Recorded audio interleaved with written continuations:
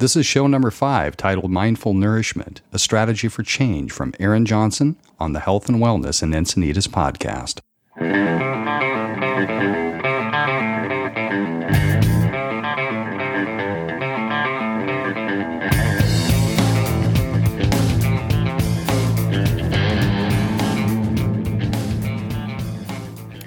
Welcome back to Health and Wellness Encinitas. This is Lisa Thorpe with Thorpe Institute of Integrated Medicine and Intel Bio. This week we have Aaron Johnson, our new resident all the way from New York City and now living in Del Mar, beautiful Del Mar, a fantastic wellness practitioner and avid meditator. Yes. So Aaron, I'm going to let you explain what you do and tell us who you help and how you help them. Sure. Like Lisa said, my name is Aaron Johnson. I recently moved out to Del Mar from Manhattan in March, and my practice is called Glisten.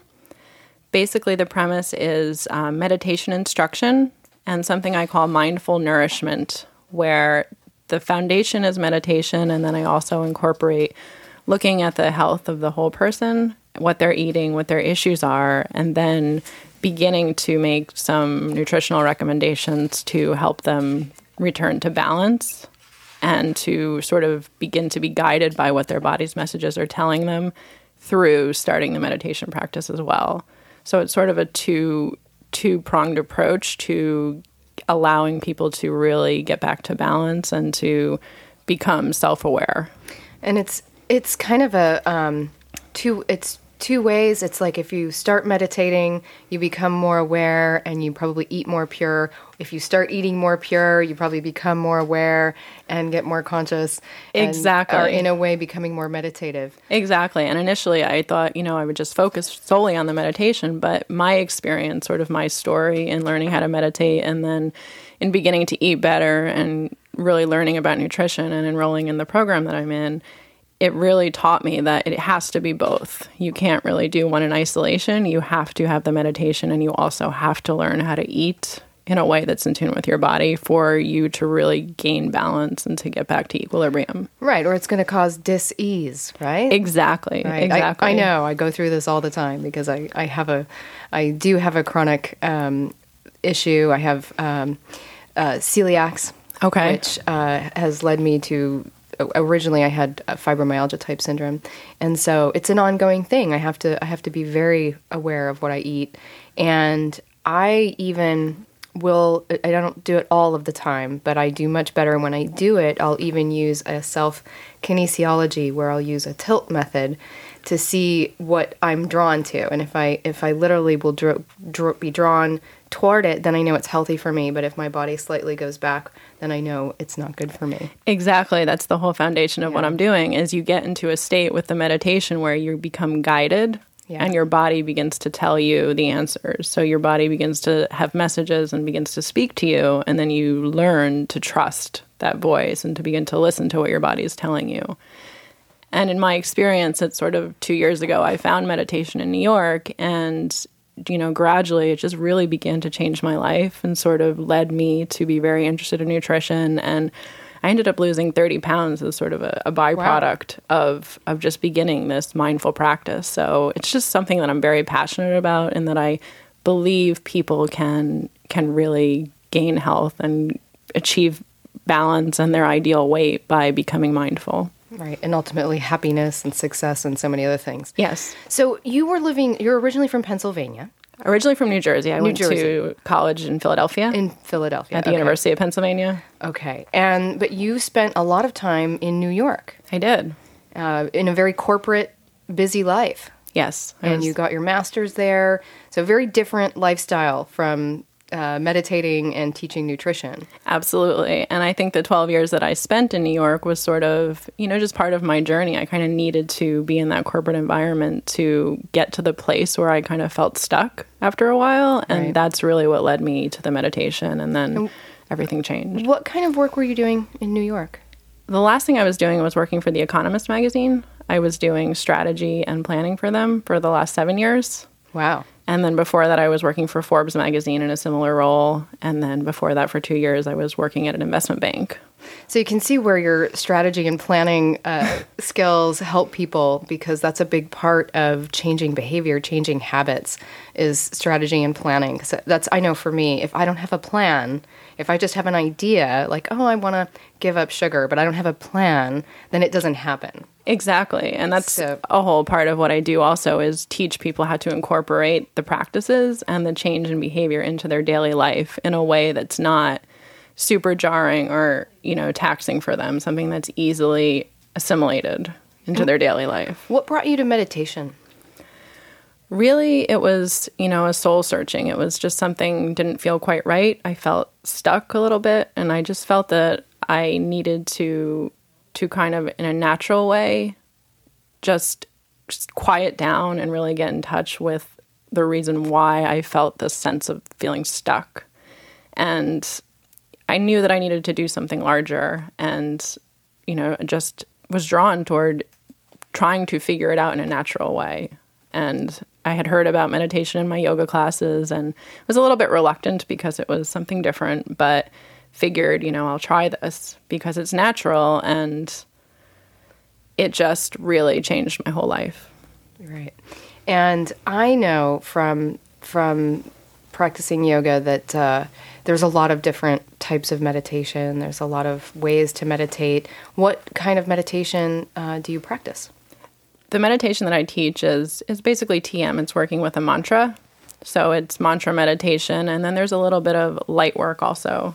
It's sort of like downraying light into the chakra systems to calm the body and to get the body back to balance. So it's a combination of transcendental meditation as well as some other forms that I've learned about. So for the lay people, we're using words to help focus the mind, because not everybody knows what mantras are. I mean, this is a very ancient technique, but to make it quite simple, mantras are words that help to calm and focus the mind so that we're not subject to this constant onslaught of thoughts, right? Exactly. And it's basically a frequency. It's a word that the mind can attach to. It's a different frequency that allows the mind to really become calm and to stop the thoughts. So if you continue to repeat this word that's of a certain frequency, the mind can attach to that and detach from the thoughts. Right. And I know that this, when we start talking about frequency, this is what I've been doing for the last 10 years with our medical device companies. We work with frequency and their devices that entrain the sleep and meditative frequencies. So that type of technology, now that we can use an actual device, has been around for centuries, even longer, in the form of mantras and crystal bowls and other sound healing that will create a frequency. So that's the sound part, the mantras, the frequency. You also mentioned about light and coming through the chakras. And for somebody that's not exposed to this kind of language, I think how we can explain it, or how I would explain it, is like visualization. Sure. Because you're visualizing, and you can explain better how the light is coming in, how you're envisioning the light coming through, and then maybe we can talk a little bit about the energy systems. Sure. Yeah, it's basically visualizing your higher self point, which, your higher self is connected to source, something larger than you. And it's basically visualizing a light kind of coming down through your higher self point into your chakra systems. And it's just really focusing your mind on visualizing that light coming down, and each color has a different effect. So I kind of take people through what each color is doing for them and take them through visualizing it going through each of their chakras. I love I love that type of visualization. I've used chakra and color visualizations many times. And what I love is that nowadays there's so much research to substantiate why visualization is so powerful. They've done research on pro athletes that use visualization, or I think it was Olympic athletes that use visualization, and how the body, it's almost as if they're practicing the technique, just visualizing it, that the results, their ability to get better at what they're practicing just by visualizing it is improved substantially, just as well as if they were actually doing it. And the colors, or the chakra system, the energies both both the chakra systems, the meridians, all of these things that used to be considered not real, they now have science that can demonstrate that these energy systems exist. And there's even Kirlian photography that are showing the energy coming out from the body. So, and of course, we've known now for a long time that everything's energy, so it's not that big of a surprise. Yes. And even Western medicine now knows that the solar plexus, we have this bundle of nerves. So even Western medicine is recognizing the second brain is our solar plexus. Which chakra is that? That's, I think, the second chakra. Yeah. And so do you think that going through the chakras is something that you recommend for every single person?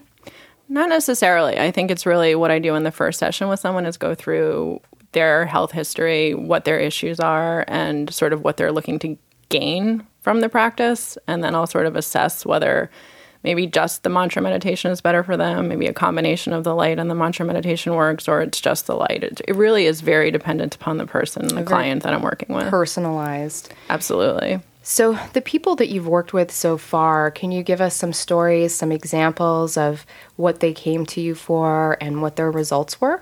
Sure. A couple of my clients just really have tried to get into meditation before and just haven't had luck being able to focus their attention. And they've done it for maybe a week here and there, but they haven't been able to incorporate it into their daily life as a practice.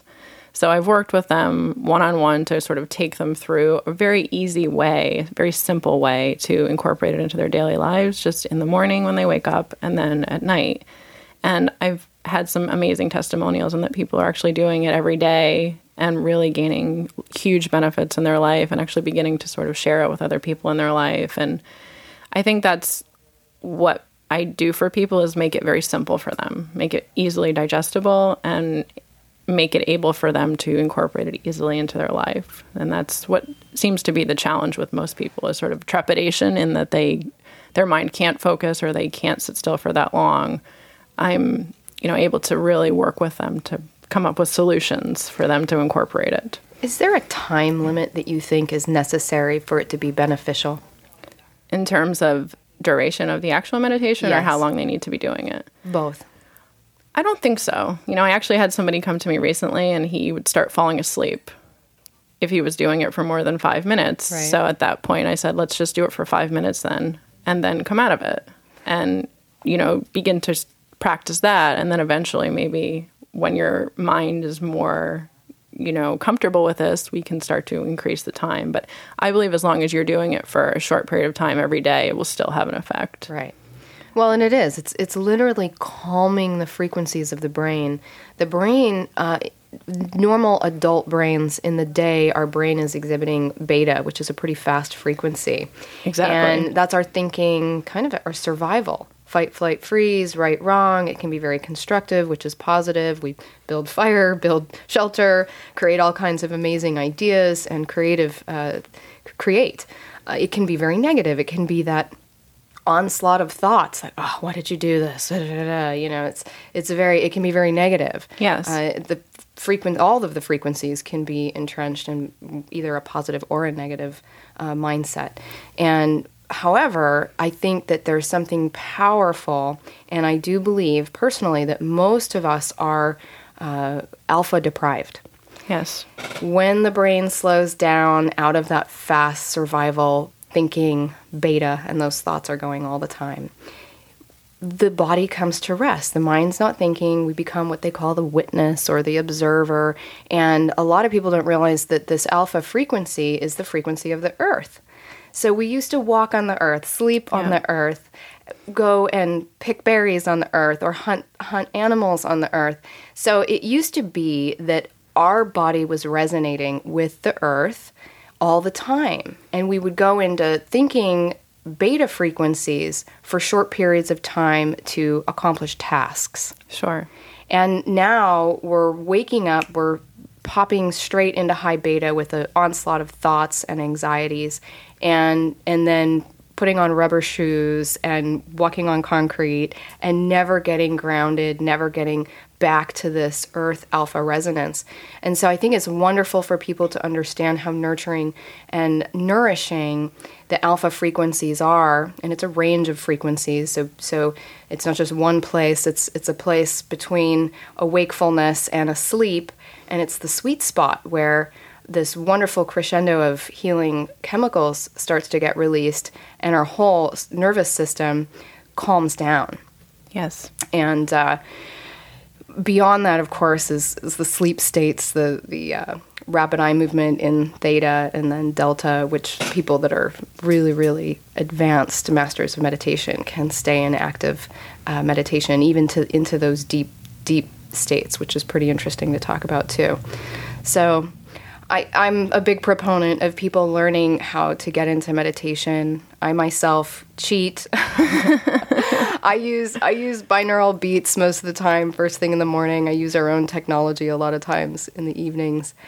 For a while, I was able to meditate by myself, but I haven't done it. I haven't done it in a while. I need to get back into it. We should probably talk. Yes, absolutely. But I think whatever method you find that works for you is successful, and that's what you should follow. But I agree about the alpha waves. I mean, for me, it was getting into that state. You just become more attracted to nature, and you kind of want to be in nature, and it begins to feed you. And I think that goes along the lines with the mindful nourishment, is you're sort of attracted to natural foods that grow on the earth because the energy, you're sort of in line with the energy, because your brain gets back to a state of being in nature versus being in that negative tape or whatever it is the thoughts are creating in the beta state. Well, and I think even if we chose to eat something that we know isn't great for us, if we're being mindful about it, if we're letting our body know what we're about to eat, taking the time to actually look at what we're going to eat, if we're possibly even putting Reiki, positive energy, and it goes back to this pray before you eat. These simple old traditions of energetically charging what you're about to eat. So even if the quality of the food is not that great, you can actually improve the energy of that food by taking the time to look at it, maybe pray before you eat, or use what some would call Reiki or our own natural energy to improve the quality of that food. And that's something that I really believe is just slowing down, right? I believe that too. And I think that's a really important point you're making, because my whole philosophy is never to deprive yourself of anything, because it's never going to work. If you say, I'm never going to eat a piece of chocolate, I'm never going to have a piece of cake, you can't maintain that. Well, subconsciously, the brain only hears cake and chocolate. It doesn't hear the never part. So it's just being reminded of cake and chocolate. But also, I believe, like you said, the body is, if you sort of bless the food and maybe just shift the energy around the food and just sort of know that your body is very healthy, because most of the time you're eating very consciously and mindfully, that your body will assimilate those types of foods as well, and that your body works and your body will digest those foods. So it's not about deprivation, and that's sort of my biggest thing, is that I want people to work within a paradigm where it's very natural and they're eating what they want also, and they're listening to their body, because sometimes your body wants something. And I believe you need to honor that. I agree. My body always wants chocolate. And mine does too, quite often. I really need to stop arguing with it about those anandamines. There was some research that came out a while ago. Somebody actually named the phytochemicals in chocolate anandamines, but it's also found in wine and THC and a number of other natural substances that there's, like opiates, that our brain produces these receptors for. We produce receptors for anandamines that are found in chocolate and red wine and other foods and herbs that give us a very good feeling. And this actually brings up another topic that I'm fascinated with, which is a lot of foods are addictive. And I don't think most people realize that wheat and dairy and sugar is hugely addictive. Are very addictive. And so they're eating it and they're trying to stop, and they don't realize that you're physically addicted to it, and so it might require some support and a plan in order to take it out of your diet, because you do go through withdrawals, and then there are emotional aspects to why that addiction is there. Absolutely. That need to be addressed. And I think that that's where the mindfulness and meditation exactly. is so powerful. That's my whole philosophy. And it's, I believe it really can cure addiction. I mean, my story too is that I did go through depression a bit, and I was taking medication for it. And a big reason why I wanted to start this meditation was to naturally not have to do that anymore. Wow. And I am can say that I do not take any medication at all anymore. And I truly believe that this mindfulness can help people with addiction and can also help people cope and deal with their depression or anxiety or psychological issues in a natural way where they're not having to take any kind of pharmaceutical. Sure. That's really where the passion comes Sure. in for me, and that I really believe there is a natural way for people to heal. I agree. And I'm absolutely for people taking something in the moment if it's absolutely what's necessary, especially in emergency Sure, situations. of course. And everybody does what they need to do in the moment. So I'm always careful not to put shame because, hey, life is hard, and so at some point people are given something and they need to take it, and that's fine. But when they're ready and they really want to change, and then they can find the support and they can get off of medications. And I always tell people before getting off any kind of medication, it's important to look at what we're putting in, so that as we're taking that out, it's not so painful. And it's kind of shocking to me that people will go into doctors and be handed prescriptions without any advice on how to stop taking that medication. Absolutely. It's irresponsible. It is. It's some very ways. irresponsible. Yeah. And I look, because, and once again, this is like foods, people don't know that dairy and wheat acts like an opiate in the brain. Definitely not as powerful as morphine, but it has an opioid effect. So Absolutely. If they knew that, if they know, oh my gosh, this is like an opiate, it's like taking a very low dose morphine. I mean, it's not, but it is. It forms. And it it's has kind of a coping mechanism. People use it to heal with their pain. And we've been breaking bread. It's a very social. It's like how we commune, right? Absolutely. I was raised Catholic. We me too, literally actually. took wheat every Sunday as part of our religious ceremony. Yes. So there's a lot of things that interplay there about when you're going to change a habit and how to do it in a healthy way and how to do it in a supported way. One of the things I really believe, and you can probably speak to this, is even before looking at what to change as far as the foods, is just improving hydration. Yes. I think number one across the board, what I tell people is focus on your hydration for at least a week or two first. And because hydration doesn't happen over 1 or 2 days. It happens over at least a week, maybe more, of being very dedicated to increasing your good water, number one. Right, with a good pH quality balance. Water, right? Absolutely. Quality, clean water. And that's where John comes in, that produces the show. He's our water expert. And then even looking at increasing the amount of watery fruits and vegetables. And I only know from my own experience, but I love to add cucumber and celery. But I'm sure you as well can recommend as far as increasing hydration with nutrition, with food. Absolutely. Rather than juices or, carbonated beverages or sodas and things like that, just really using food and a really healthy water to begin with the hydration, I think is huge. So I want to get back to your practice here locally and who should seek you out. Well, my target demographic is women in their 30s to 40s who are just struggling and wanting to lose weight or just, have a bad body image or just want to slow down or even make a change in their life, just kind of facing some issues that are making them feel stuck or maybe not fully happy or, giving their gifts in the world that may just need to quiet down and take a pause. That's really who I'm focusing on. And get results. Now you offer, is it a 20-minute free consultation? It is. It's a 20-minute free consultation. Absolutely. And you have a tagline on your website. It's a Tranquil Transformation. Tranquil Transformation. So it's GLSEN and then Tranquil Transformation. And the GLSEN really, the premise of it is guided listening. So basically I guide people to begin to listen to themselves. That's great. That's where it came from.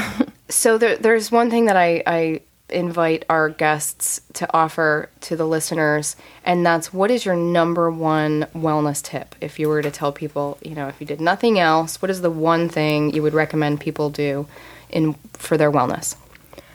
I would say just begin a breathing practice where you really get in touch with your breath. And then also I really highly recommend learning how to meditate and getting into a meditation practice to allow yourself to pause and to really begin to become self-aware and to begin to listen to your body and seek balance. That's beautiful.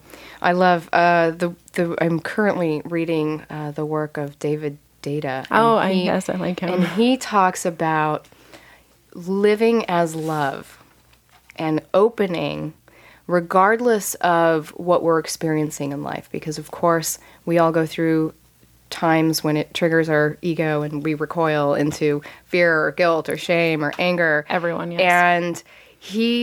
And most of the spiritual teachers or even psychologists will talk about meeting that emotion or facing it and turning to it as opposed to recoiling. And I like David Deida talks about instead of recoiling into it, but opening into it instead of meeting, which I like.